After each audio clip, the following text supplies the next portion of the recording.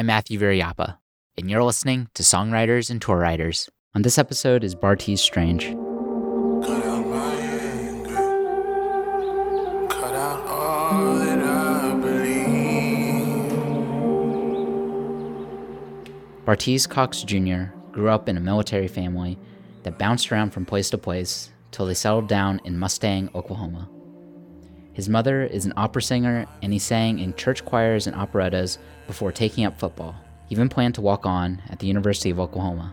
Things changed, but for most of his life, he has felt like he has been forced to just do and be one thing at a time. Now, as a musician, he released his debut LP, Live Forever, where he wants his songs to be able to continue the conversation started by artists like Tyler, the Creator. Like, why do we have these, like, low-key racist, like, specifications for how we classify art? All of that and more on this episode of Songwriters and Tour Writers. And I listen for remnants of me. Cut out my anger. Have you been performing, like, since you were young? Like, your mom was, like, an opera singer, right? Yeah. When people say, what's your first instrument? Mine would probably be singing. And yeah, my mom's a singer. She also sang in churches a lot, all over Oklahoma. Liberty Christian Center, down off MacArthur, Wildwood Christian Church, out down in Oklahoma City, Cathedral of Praise, like all types of churches throughout Oklahoma. And I sang at all those churches too. And that was like, that's what I grew up doing was singing in Oklahoma churches. And then, I got into guitars and stuff really in my teens, but yeah. Mm-hmm. Was it like opera and I guess choir music that you were kind of singing? I did a lot of that. Also like when I was young and through like middle school, and I was in choir in high school, which is random, but like, yeah, I actually sang at the Cimarron Circuit Opera Company, which is like a opera company based in Norman that my mom was, I think, like helped found with like the late baritone Thomas Carey, who was a black baritone that taught at OU for a long time, who's like a legendary, world-renowned operatic freak of nature that a lot of people don't talk about. He was like in Oklahoma for a long time, an incredible artist, and it broke down a lot of doors for black people in that space, and my mom's mentor.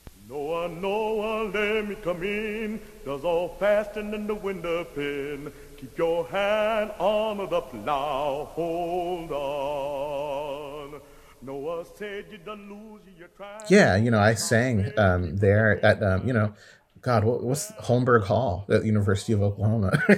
That's where all of our performances were. And yeah, I did shows there almost every summer from like 8th grade.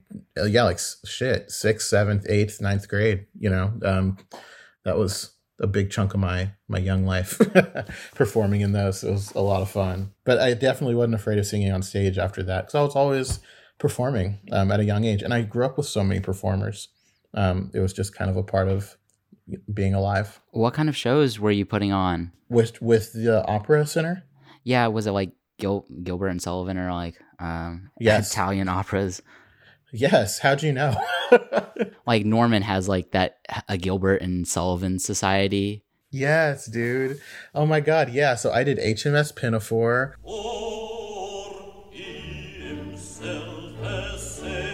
I did Redagore. I did Iolanthe. I did the Mikado. I did the Gondoliers. I was in all of those.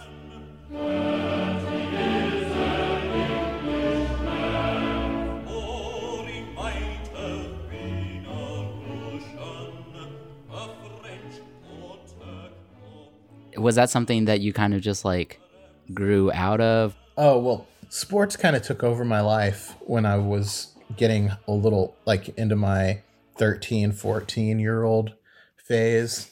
I played football and basketball and ran track, and Mustang High School had a pretty big football program back then, and I think they still do. And me and my little brother, and we just kind of dove into that, and that was what we did. We played a lot of football and a lot of basketball and ran track. And I still like sang in church, but that kind of dropped a little bit. And yeah, sports kind of just ran that period. And I was always like playing guitar, and at the same time getting into like Block Party and Kings of Leon and At the Drive-In and TV on the Radio, and all of these bands that I've been like seeing in like Letterman performances or like finding on like FIFA soundtracks. I think that was kind of like also the same period of time that I got like my first car and like began listening to music on my own and finding like other scenes of people to hang out with. That kind of all happened at the same time. You mentioned like getting into like kind of football, and then I read somewhere that you got a college scholarship to play at like OU for football. Oh no, I played at Emporia State, but I was planning to walk on at OU. I went to Emporia State for a year, and I had a couple friends that, of course, went to OU and played ball, and a guy from my high school, Josh Cooper, who like went to Oklahoma State, which was pretty cool. I think he ended up playing for the Browns. I think he's coaching at Mustang High School. But yeah, I went to Emporia State, and after that first year, I was like, yeah, I think I'm going to go to Oklahoma because my grades are better, and I can probably actually get on the team now. And then I got hurt, and I just decided, honestly, to like finally be a civilian. I was like, yo, I think I'm just going to go to school and just like be a normal person.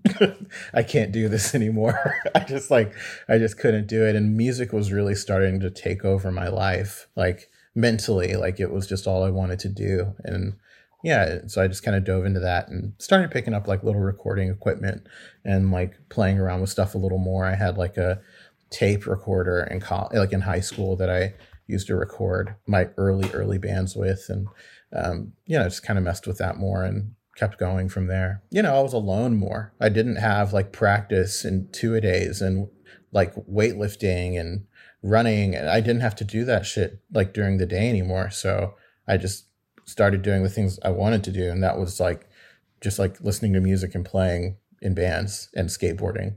And so that was like what I did instead. Was there ever a dream at all, like being a kind of professional musician, like just doing music for a living? Yeah, ever since I was like a kid. But it took me a really long time to like say that out loud. Like it felt like really crazy for me to even like aspire to that from where I was. My main like goals when I was like in high school or in college was namely like just to get out of Oklahoma and kind of see what I can do from there. And, when I moved to DC, like fresh out of college and started looking for bands to play in, the more I learned and the more I played, the more I saw like how possible it is to make a living playing music. And every year, like just kind of went harder and harder. And, moved to New York and played there for a while and met a lot of people and played in some really fun bands. And that's really when I was like, yeah, this is definitely what I'm going to do. Like for the rest of my life, this is the only thing I enjoy. I really like wasn't fulfilled with my like day job, which was a great job. And, I was just like, life is just so empty if I'm not doing this. I'm going to figure out a way to like make it the only thing that I do. And it was a long grind of doing both for like, 10 years. So, but which is fine. And who knows, I'll probably have to do both again one day, but it's getting to the point where I can see how it's possible, which is cool. I guess I want to kind of explain or delve into like your geographic background, because it's kind of wild. Like you were born in England and then kind of bounced around like Europe and like the United States until you settled into Mustang, Oklahoma when you were 12, right? Yeah, by the time we got to Mustang, I had to have been about like 6th, 5th grade. What was that kind of upbringing like in Mustang, especially after like kind of moving around all these different places? I mean, Mustang it was just a conservative spot. I feel like race is a huge factor, like in a lot of spots in Oklahoma. Like in my high school, I mean, there was a handful of black kids and we kind of all were in our own separate little lanes, and a couple of us played football. It was a really like tenuous time. Like I remember like there is a house that was like back behind from where we lived, and there's this guy who had a house, and he had a Confederate flag draped over the entirety of the house. It goes from like the top all the way literally to the grass. He had one of those roofs where the roof is like it goes all the way down to the ground. Does that make sense? Kind of like a gnome's house. Yeah. But yeah, he had a Confederate flag that went over the entire thing. And it was like rumored that he was like a Klansman, and everybody kind of knew about it. And it's not far from Tuttle, which, you know, black people just knew not to drive through late at night. You know, it was like, you know, it's just, you're just always surrounded by fear, you know, and like pressure. And, you know, we played football, so we were like kind of like high visibility people. So like everyone kind of knew us, and like people would like say crazy shit to me. And my dad went through tons of bullshit, like being one of the only black, like grown men around. People used to talk shit to him all the time. Like it was crazy. My mom went through insane stuff. You know, we always kind of like understood part of it was just like, you know, be safe and just make it back home, you know, because like there was a lot of crazy stuff happening to black people in Oklahoma and in Texas that we knew in our communities, but wasn't really being reported on. And it was, you know, kind of just a scary time. But yeah, I always just made it a point. Like I always wanted to get out and kind of like explore who I really was, because I knew I couldn't do it back home, unfortunately. As much as I love Oklahoma and a lot of the people there, I had a hard time. There is the song that you wrote, Going Going, that is kind of about that journey out of Oklahoma, right? Yeah, that song is basically about that. About leaving Oklahoma, and kind of about like what we were talking about, like the fear sometimes of having to be there. It's also got like some really nice memories of like being in church and, you know, idolizing like the older guys that I grew up around. I didn't grow up around a lot of black people, so whenever I went to church, it was always all black, and there were like people that I looked up to, which was really important for me as a kid to have some like black role models that were really solid. So yeah, and that's one of my favorite songs. Some days you'd find us inside with the lantern on, blood on the doorsill, armor of God, eyes to the Savior, the gun in my pocket, waiting for morning to come. Come on down and get me.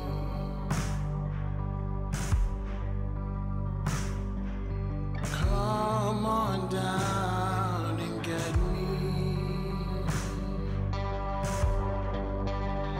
When you go,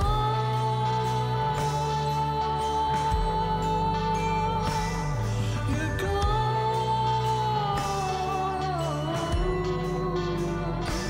I can tell you'd always run. One of the first singles that you put out was called Mustang. And is that any kind of like reference to Mustang, Oklahoma? Yeah, definitely. 100%. And not in like a negative way, but just like, that's just where I'm from. You know, I was kind of just like shouting it out, like, it's your boy from Mustang in a way. I think it's like really great that the song is getting shared and people like it. And I love that when people see it, they see like Mustang, and then they're like, what the fuck? What's that got to do with this? And you know, that's just where I'm from. That's who I am. A man let out this morning. I'm the antecedent. This is not the first time I fell in my arms. The pain of being pure again. Walking home at 4 a.m. Hours to go before it ends. It's hella dark and I can't avoid the heat. It took me a long time in my life. I always was running from Oklahoma and like running from who I thought I was if I stayed there or whatever. Like I had all these negative connotations. But as I got older, I realized that the things that kind of separated me from people or made me like shine or do well at something was actually from things I learned from when I was in Oklahoma. And so I thought, how appropriate would it be to lead like the first single on the song to like be like, this is who I am and this is where I'm from, like proudly, you know? That's kind of like why I wanted to name it Mustang.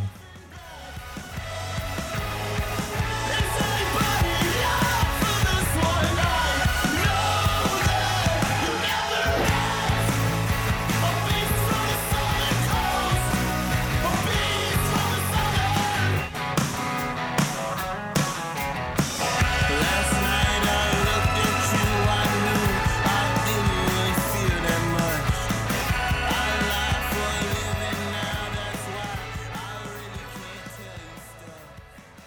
Have you been back to Mustang at all? I haven't been back to Mustang since like 2016. Something, yeah, it's been like almost 5 years. Oh my God, almost 5 years probably. Yeah. I don't have any family back there anymore. My mom and dad and my brother and sister all moved out here in the last 2.5 years. So like it's just, you know, we have all the stuff is just in storage now. They live out here. Oh, one thing that I saw a tweet about was there was a Antlers reference in Mustang. Yeah. Could you explain what it was? Yeah, sure. So one of my favorite records of my like college years and probably of my life is Hospice, the record by the Antlers. And there's a line in it.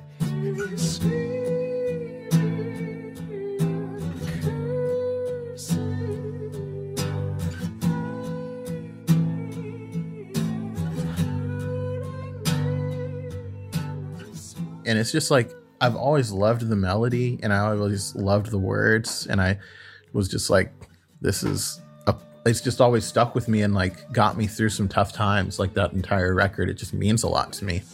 And so when I was writing the song, I think in that particular section, I'm talking about like a really tough night in New York, like after a really honestly like a fight with my partner. And I was just like, you know, on the subway, just like really hammered. I was just like drinking, like and partying after work or something, and went to band practice and just kept the party going. I was just fucked up. And I was just like, just writing, and I just kept coming back to those lyrics and thinking about previous times in my life when those lyrics were really powerful to me, and how, and I leaned on those lyrics again. And at a different phase in my life when I thought that I had gotten over those feelings. And so it was like an interesting moment for me. Like, even though I've like moved and done all these professional things and I've grown and I've like think that I've grown out of all of these problems, like there are still like cycles and there's still things that I face that are kind of repetitive and that make me really human. It was like a humbling moment in a way. But anyways, I included those words in the song as like a nod to the Antlers, and also as like, I just kind of think it's fun to bring things back, things that inspired me, and work them into like what I'm doing that's new. I mean, the whole EP I put out before this was kind of like a deep dive into that idea. We'll Say Goodbye to Pretty Boy. Since you bring it up, like, Say Goodbye to Pretty Boy was a project that reworked some songs by The National. When did you kind of like first listen to the band? Oh, probably in high school. In high school, I just got, I started listening to them. I was not like in love with them at that point, but I heard their record. Like Boxer came out, I think right during my senior year of high school. Stay out super late tonight, picking apples, making pies, put a little something in our lemonade and take it with us, put half away in a fake empire. So I was pretty into that record. But, I listened to it a few times. I liked it. And then I just kind of moved on with my life. It didn't like hit me. But like then a couple years later, I had a neighbor named Grant Marshall, who's like also an incredible drummer in Oklahoma City. He played in a band called Headbutt that was in Oklahoma City that was incredible, and a bunch of other bands. He played in Tandura Die before they changed their name to Speak Memory. Like he's cold. He's like one of the best drummers in Oklahoma, straight up. But he was in love with the National, and he was like, "Yo, like, check out all of Aaron Dessner stuff. Check out Clogs." Da, da, da. Like, you know, he kind of put me onto all that music. And literally like curated my college experience. Once I kind of heard it, then I really understood like the band to a different level. And then I caught them when they came through Oklahoma and played in Tulsa, and I was just like in shock, like just completely blew me away, and I was hooked. And then I just like, from then on, listened to everything, followed their every move, all the side projects, everything. I love their whole little world. It's like super inspiring. How did you decide like which songs to put onto your own like kind of national album? Oh, well, I wanted to choose ones that were a little older because I don't know if it's true to think this, but they are possibly lesser known. Like if you're a National fan that has found them through their last 3 records, like maybe you don't know about Cherry Tree or Alligator or some of the deeper cuts on those albums, not necessarily the big hits. This is nothing like it was in my room, in my best clothes, trying to think of you. So I wanted to concentrate on those, and yeah, and there were other songs I wanted to do, but I just really couldn't find a way to do. Like these are the ones that just kind of happened the easiest, and the team of collaborators I worked with just like felt the most. So we just followed the vibe in a real way. This is nothing like it was in my room, in my best clothes, trying to think of you. What was that experience that kind of incited you to make your own versions of the National songs and put out this project? Well, I went to a show, it was probably a year and a half ago here in DC. It was the National. They were on tour with Courtney Barnett. Well, Barnett was on tour with the National, and I loved Courtney Barnett. I love Courtney Barnett. So I was like, yo, like this is like the bomb lineup. I'm definitely going. And I'd never been to the venue before. It looked really nice, called the Anthem. And so hop in the Uber, slide over to the venue, go there. Beautiful venue, waterfront, so nice. And we got in there, and you know, I'm just kind of like looking around, and I'm like, dang, like this is a pretty black part of DC, and DC is already a pretty black city. Like it's, you know, one of the last remaining majority black cities in America. You know, I expected to see some black people there.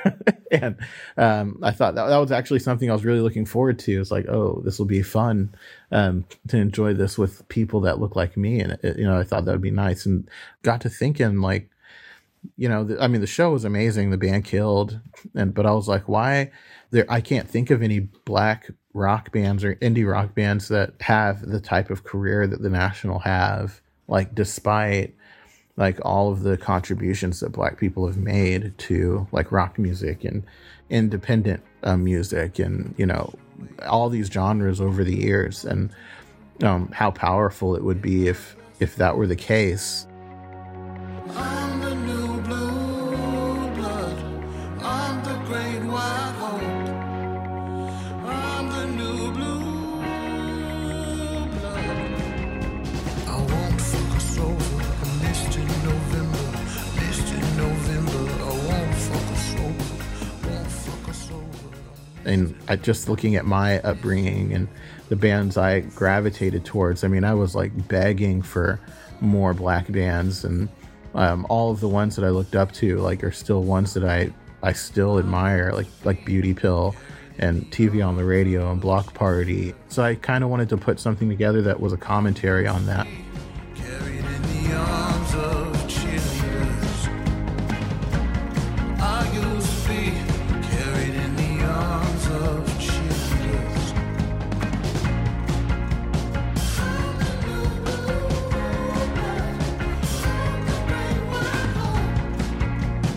I'm the new blue blood.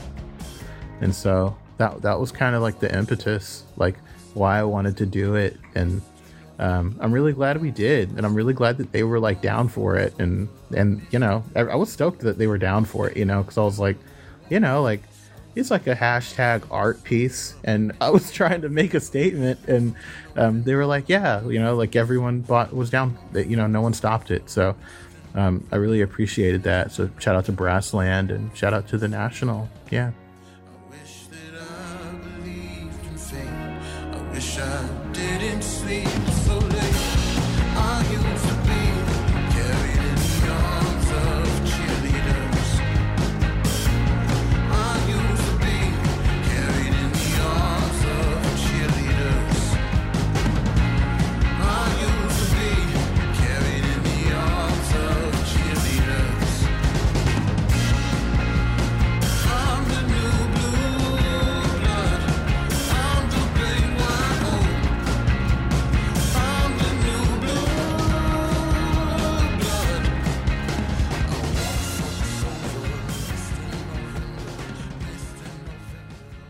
Yeah, it's really cool that like something that is kind of a tribute piece, you know, like got picked up by like the Nationals label. Don't I know it? I remember when I saw my name go up on the artist page of the Brassland website, my drummer Carter and I, we've been friends for like 6 years.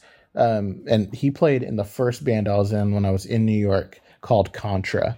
And like, we like, our whole friendship is like founded on the National. Like that's how we bonded over the years. And he was like, dude, I cannot believe that like we're on this label with the National on a project with their like support from, like, it's so crazy. It's like such a dream. We're so pumped. So What was it like knowing that the National heard like your versions? I was flattered, you know, that because I was like, yeah, I could see them like just either just like not really caring or not really liking it, you know. I mean, the music is really freaking great and it's really intentional music. Like they made it the way they made it for a reason. And I love those songs, you know. So, you know, I wouldn't have been surprised if they were like, yeah, we'd rather not be down for this. But I don't know. You know, I was really flattered that they liked it, or at least didn't hate it, and I was really excited that that I was able to put it out on that label. So you've kind of mentioned like some of your influences, but was there anything a little bit more specific that made it onto this latest album? I mean, I'm a huge like Bon Iver fan. There's like some fun like things over the years that I feel like I've maybe stolen that I've leaned on. I don't know, influences for the album. It's so weird because like TV on the radio, of course. I mean, I feel like a lot of songs I write, I kind of like try to replicate like some type of like driving like rhythm, and Wolf Like Me has like always been my like guiding light for like a driving song, like a rock song.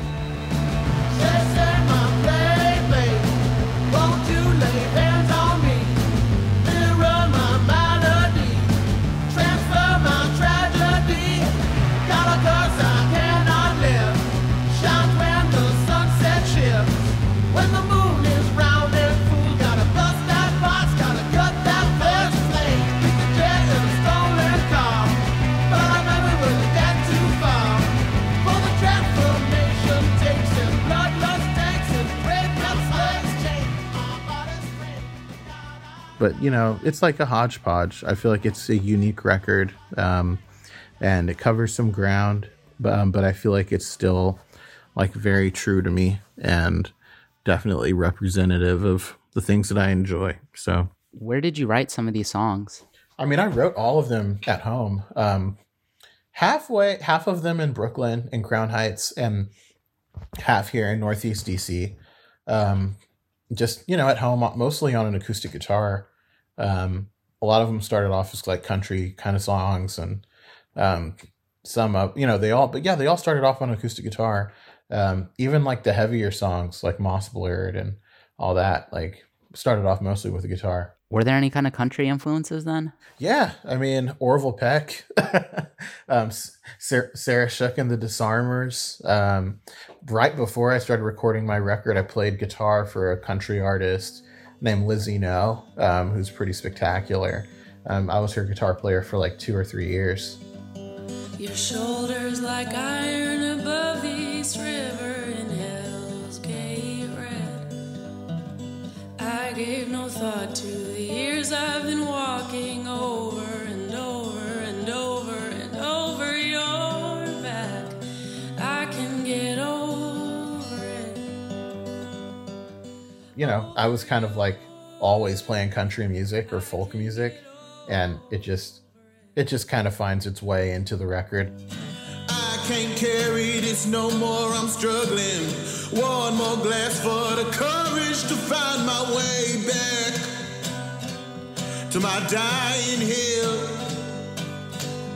If you let me down, I won't get over it. If you let me down, I won't get over it. And I think it's pretty obvious. Like, there's some songs where it's like, okay, like, what is this? Like, at the end of Boomer, it's like a straight up, like, Southern country outro. I was never going to release that song because of that outro. I was like, this is too much. Like, why? No one is going to like this song. But yeah, people have responded well to it. Is that kind of why you like decided to, like, did it help the case for making Boomer the title of the song?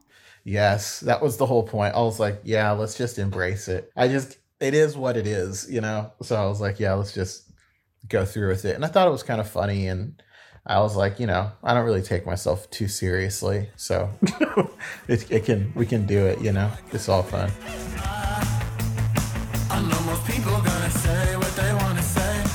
Most people gonna smoke what they wanna smoke. And others, they don't care about no other things.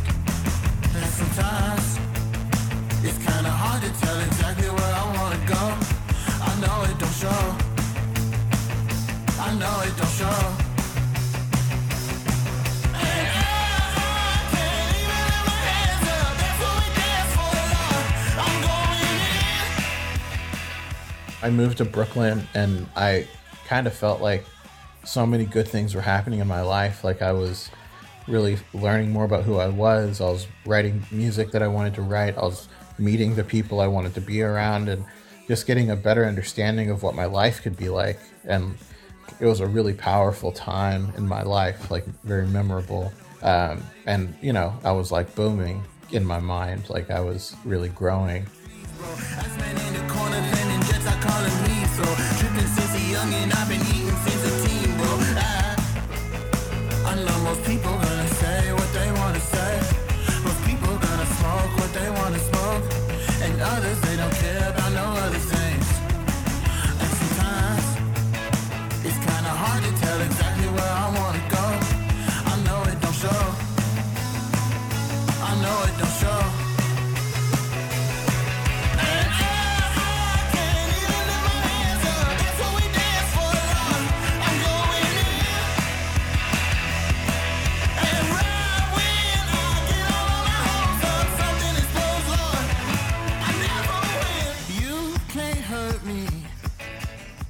You're listening to Boomer by Bartees Strange.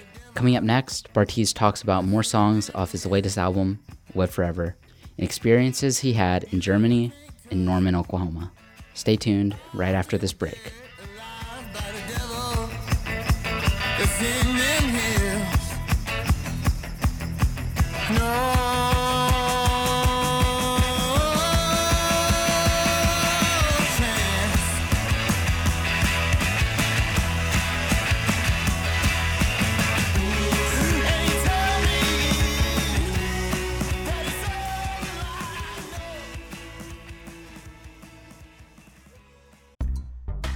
Focus Black Oklahoma is a news and public affairs program covering various topics relevant to the Black community statewide.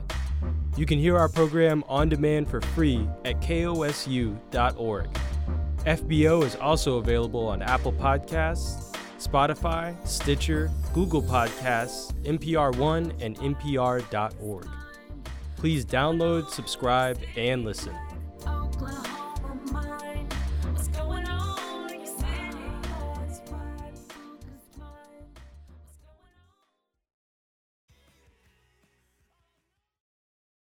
Fallen for You sounds like a song from somebody from Oklahoma, if that kind of makes sense. Like, Oh, that's interesting. it's like the most folky kind of song. Yeah, it definitely is. Yeah, for sure. Did you ever think about like maybe adding something else to it, or did it come out just like this and you decided to keep it this way? Yeah, I mean, I recorded it live. I wrote it in the studio. Like, we had just tracked Far, actually. And it's funny because if you listen to Far, The souls I know.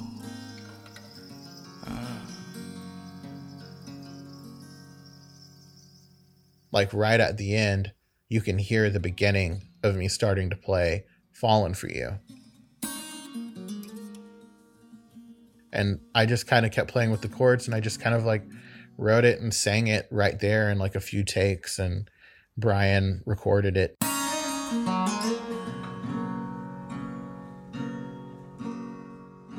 At first, just kind of recording it just to get the idea, because I was like, oh, like we should write a song out of this. But once I listened back to it, I was like, no, this is perfect. Like, I love this song, and I just kept it.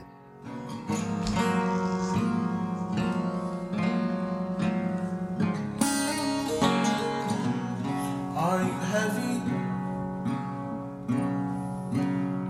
Are you scared?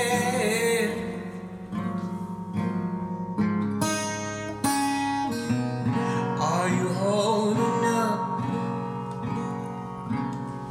over there?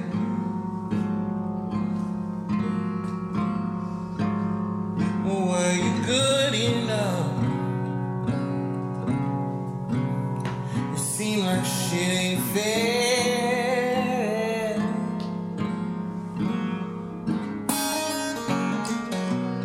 I just wander around.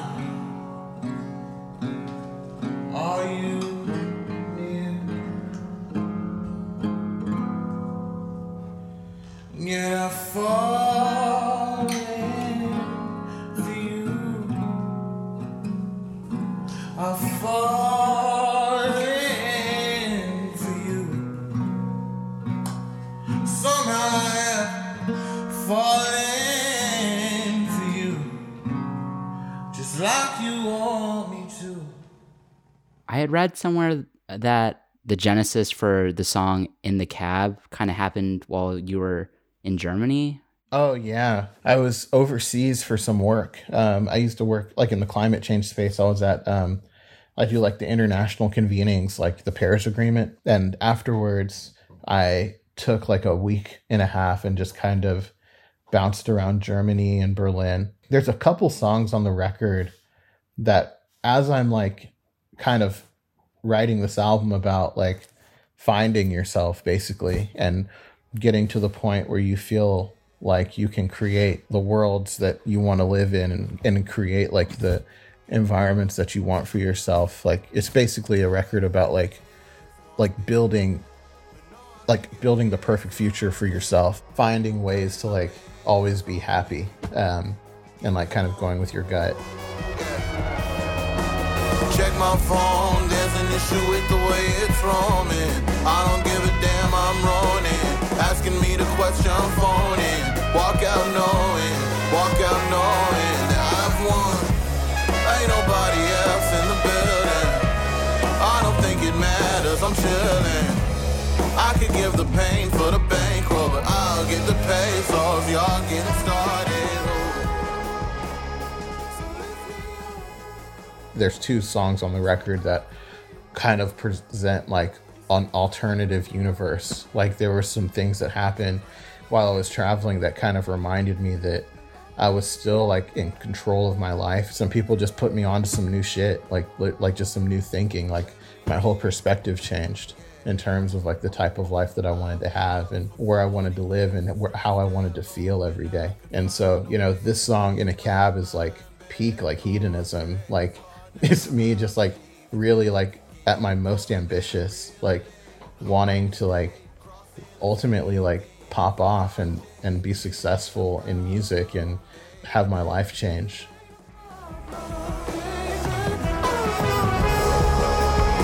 I've been on my way to hold you up, destroy the pain, just say it now, it's the only way. Lift me up, I'll be safe, I'll be safe, I'll be safe.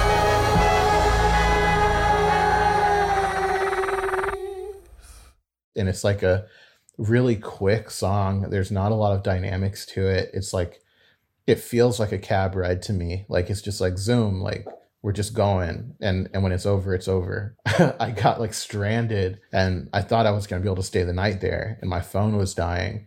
And I literally like flagged a cab down near the highway close to the airport and just asked him to drive me to the closest hotel. And the cabbie like didn't know any English. And like, I just hopped in his car and I was like, who knows like where I'm going to end up. And like, and it was like this really scary moment, but I felt like super alive. I don't know. So like, but yeah, I don't know. In a Cab kind of just like references that weird ass week and a half that I had running around Germany and Belgium. Flagey God is the other one.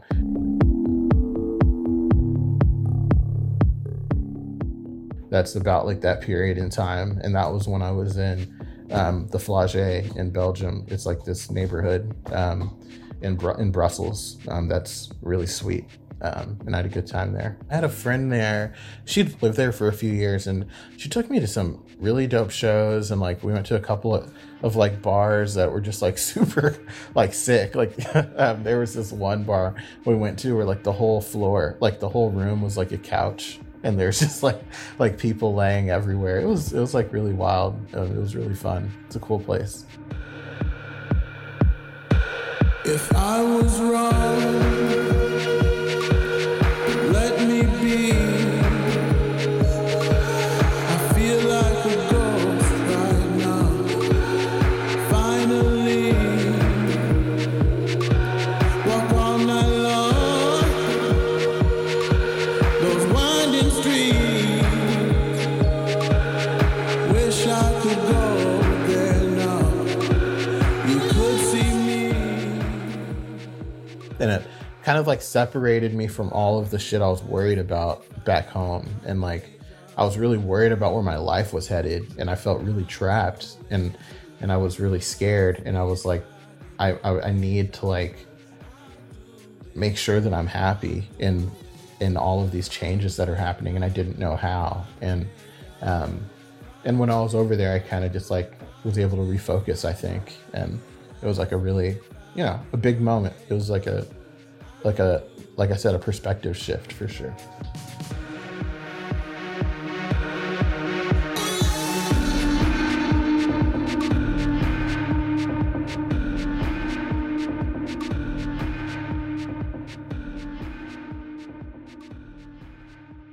Do you mind sharing with me like the kind of advice that kind of gave you a revelation, I guess, on where to take your life? Yeah, I think that when I was over there, I was becoming pretty sure that like I wanted to do music, but I don't think that I had never got to the point where I really felt comfortable like going after it. You know, my whole life felt like I needed to like, you know, hold down like the normal job and do like normal people shit, you know, like get married and like have a kid early and like, you know, coming from Oklahoma, like your timeline's kind of messed up anyways. Like you think like I had friends who are like married with their third kid, taking their second kid to football practice, you know, like, and I, you know, it was just very much like, what am I doing with my life? Cause I hate working like I'm working and I hate like feeling like I'm wasting my time. And I feel like I want to like take a risk. But I was just honestly too scared to. And I don't think I was like taking control of like my life, I guess. And when I was overseas, I just, you know, I was hanging out with a couple people and this guy named Roel. You know, he's a dude from the Netherlands that I met while I was over there. And, you know, he was just like, yeah, man, like, you know, honestly, like you're only going to get to like live once. And obviously, I mean, YOLO, right? Like it's the corniest shit. But, you know, we just had a conversation about like, he was like, you know, you should just dive into this. Like you have to risk everything. And at some point, like you're never gonna be happy with yourself if you don't go after it. It's just gonna keep like fucking with you like forever and ever and ever. And it's true. Like it always has. Like every good thing I've ever done in my life, I've always been like, yeah, I'd rather be like playing. Like I'd much rather be like in a studio, or it's always been the thing that just like made me wake up in the morning, like through the darkest parts of my life. So something just clicked. Like I just saw a world that was so different than mine. And it reminded me that there were like other worlds for me to still explore in a way, you know? I was just so into everything that was around me. I couldn't see past it. And on that trip, I was able to kind of see past it. And I could see like how I could fit into it too. I was wrong. Let me be. I feel like a ghost right now. Finally, walk all night long. Winding streets. Wish I could go there now. You'd see me.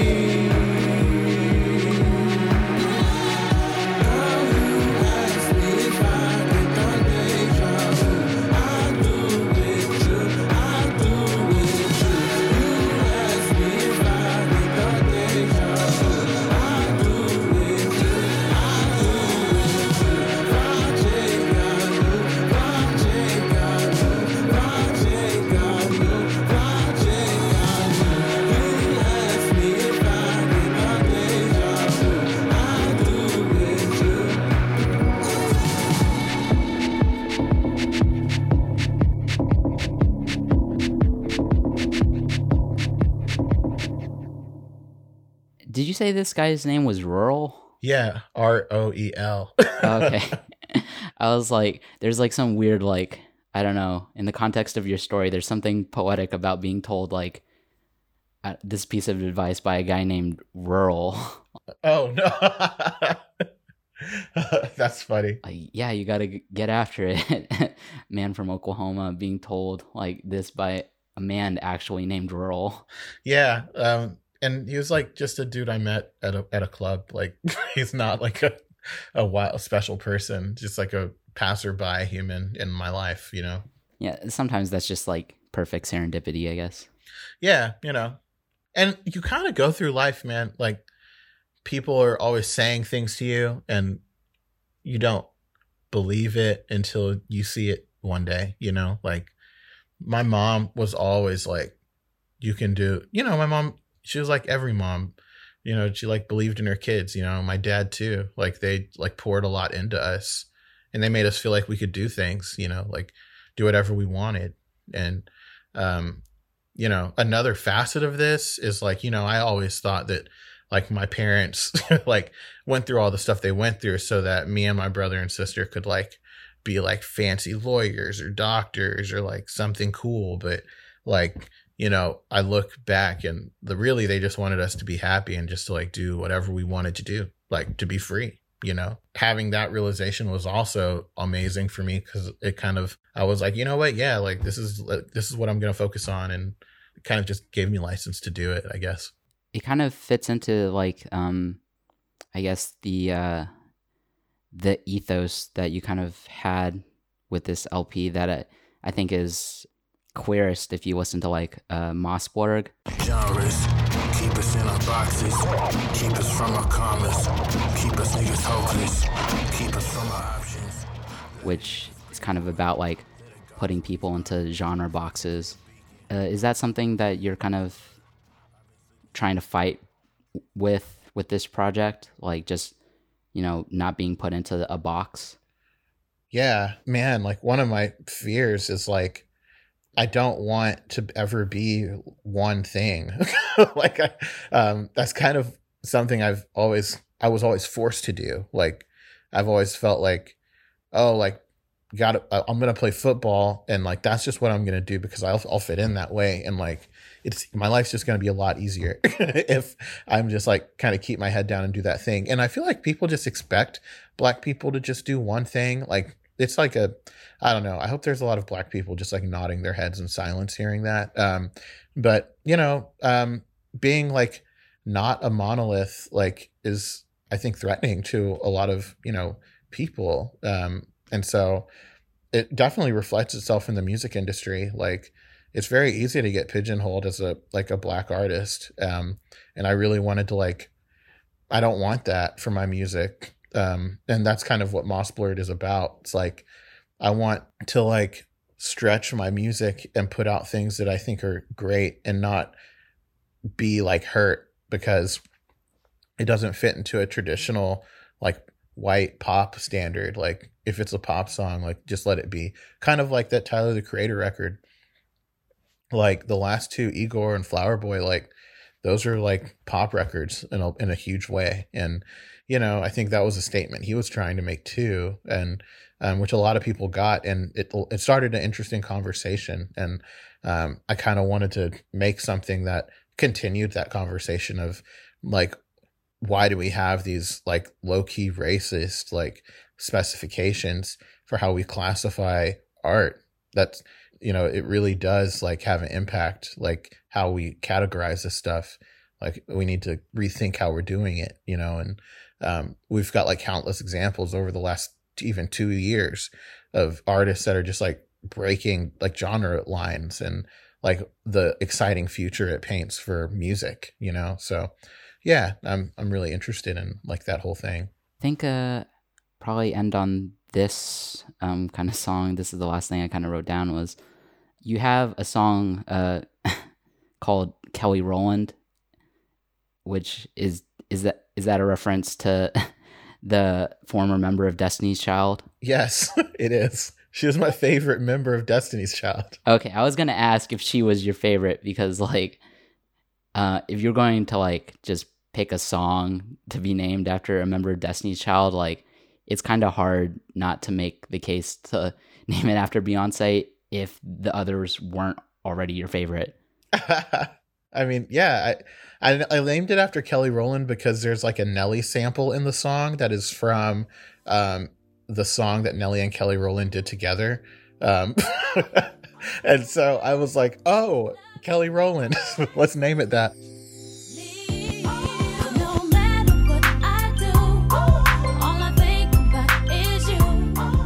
It's referencing Germany again, and seeing so many just beautiful, cool ass people, and they were all such inspiring artists, and they had cool cars, and they had chains, and they were great dancers. I was like, holy shit, these are the coolest people in the world.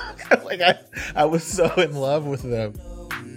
She got a man and a son though. Oh, when that's okay, cause I wait for my cue and just listen, play my position like a show star. Pick up everything. And that song, Kelly Rowland, is oh, I want to be one of those people. And that's kind of what the song is I'm broke ass nigga, but I got Versace dreams. You know, Berlin City where I saw the finer things. Berlin City where I saw the finest things. Candy lip, I swear she tastes like tangerine. Put a rack on baby wrist so she the team. Broke ass nigga, but I got Versace dreams. That's a lean, I hit a lick, bro. I can't afford you. Why were you afraid, no? They don't believe ya. When I was sideline, no one believed me. Now I got posters. Little baby Nick Lee. You know, just this ideal vision of what it would be to be popping and being overseas and living in an artistic community, and you just look good and everyone around you is beautiful and the food's good and you got money and everything's great. That's what that song is all about. And yeah, you know, so I named it Kelly Rowland because I think she's she's so dope. And you know, that song she did with Nelly is fire. So there you go, Kelly Rowland.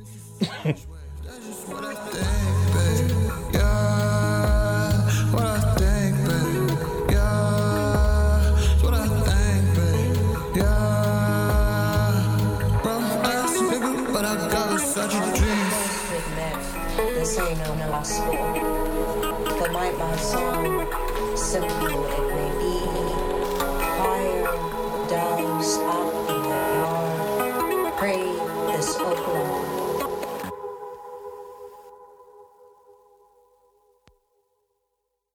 Yeah, and I feel like all the music videos like in that era, they were all just like fancy cars, champagne, like glitter falling from the sky. Exactly. It's like the most like over the top shit in the world. Yeah, it would just be like, I don't know, I haven't seen this music video, but like my best guess, like Nelly is obviously shirtless and the camera is just spinning like around like a Ferrari while he's like rapping. Yes. And then there would just be like cutaways to like Kelly singing like under a shower, and she's just like wearing like a one-piece suit or something. And 100%.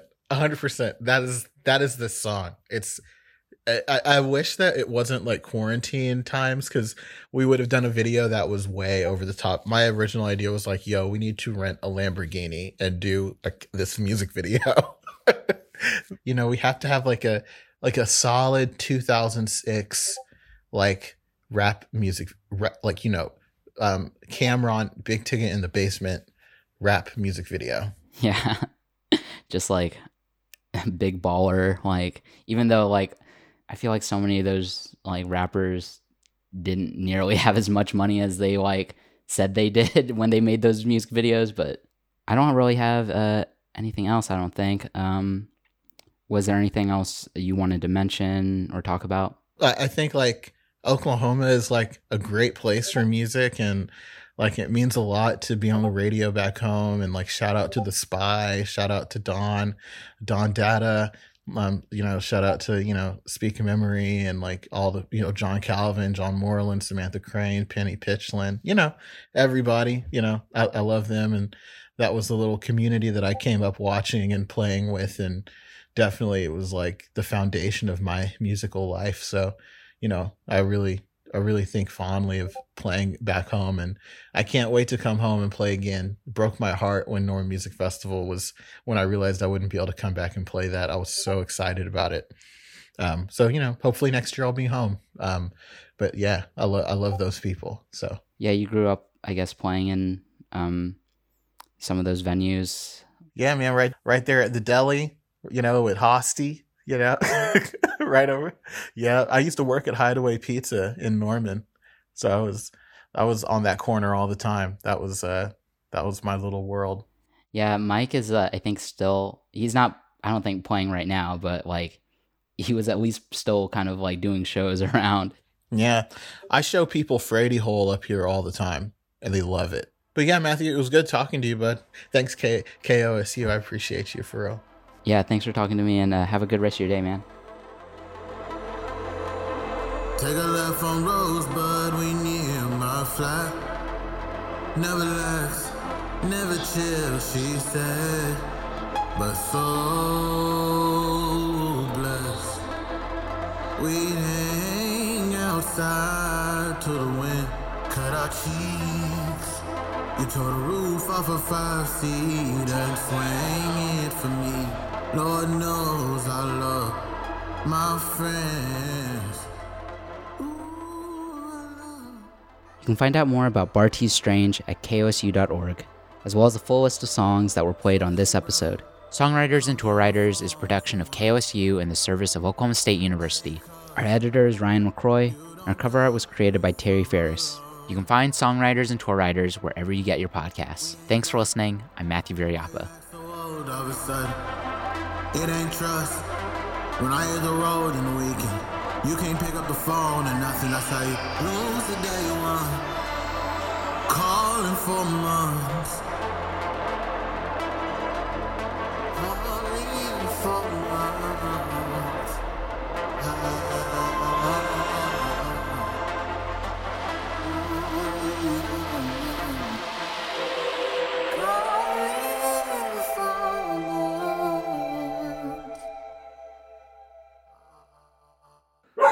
Uh-oh, my dog. Chill out, babe. Bobby. It's okay.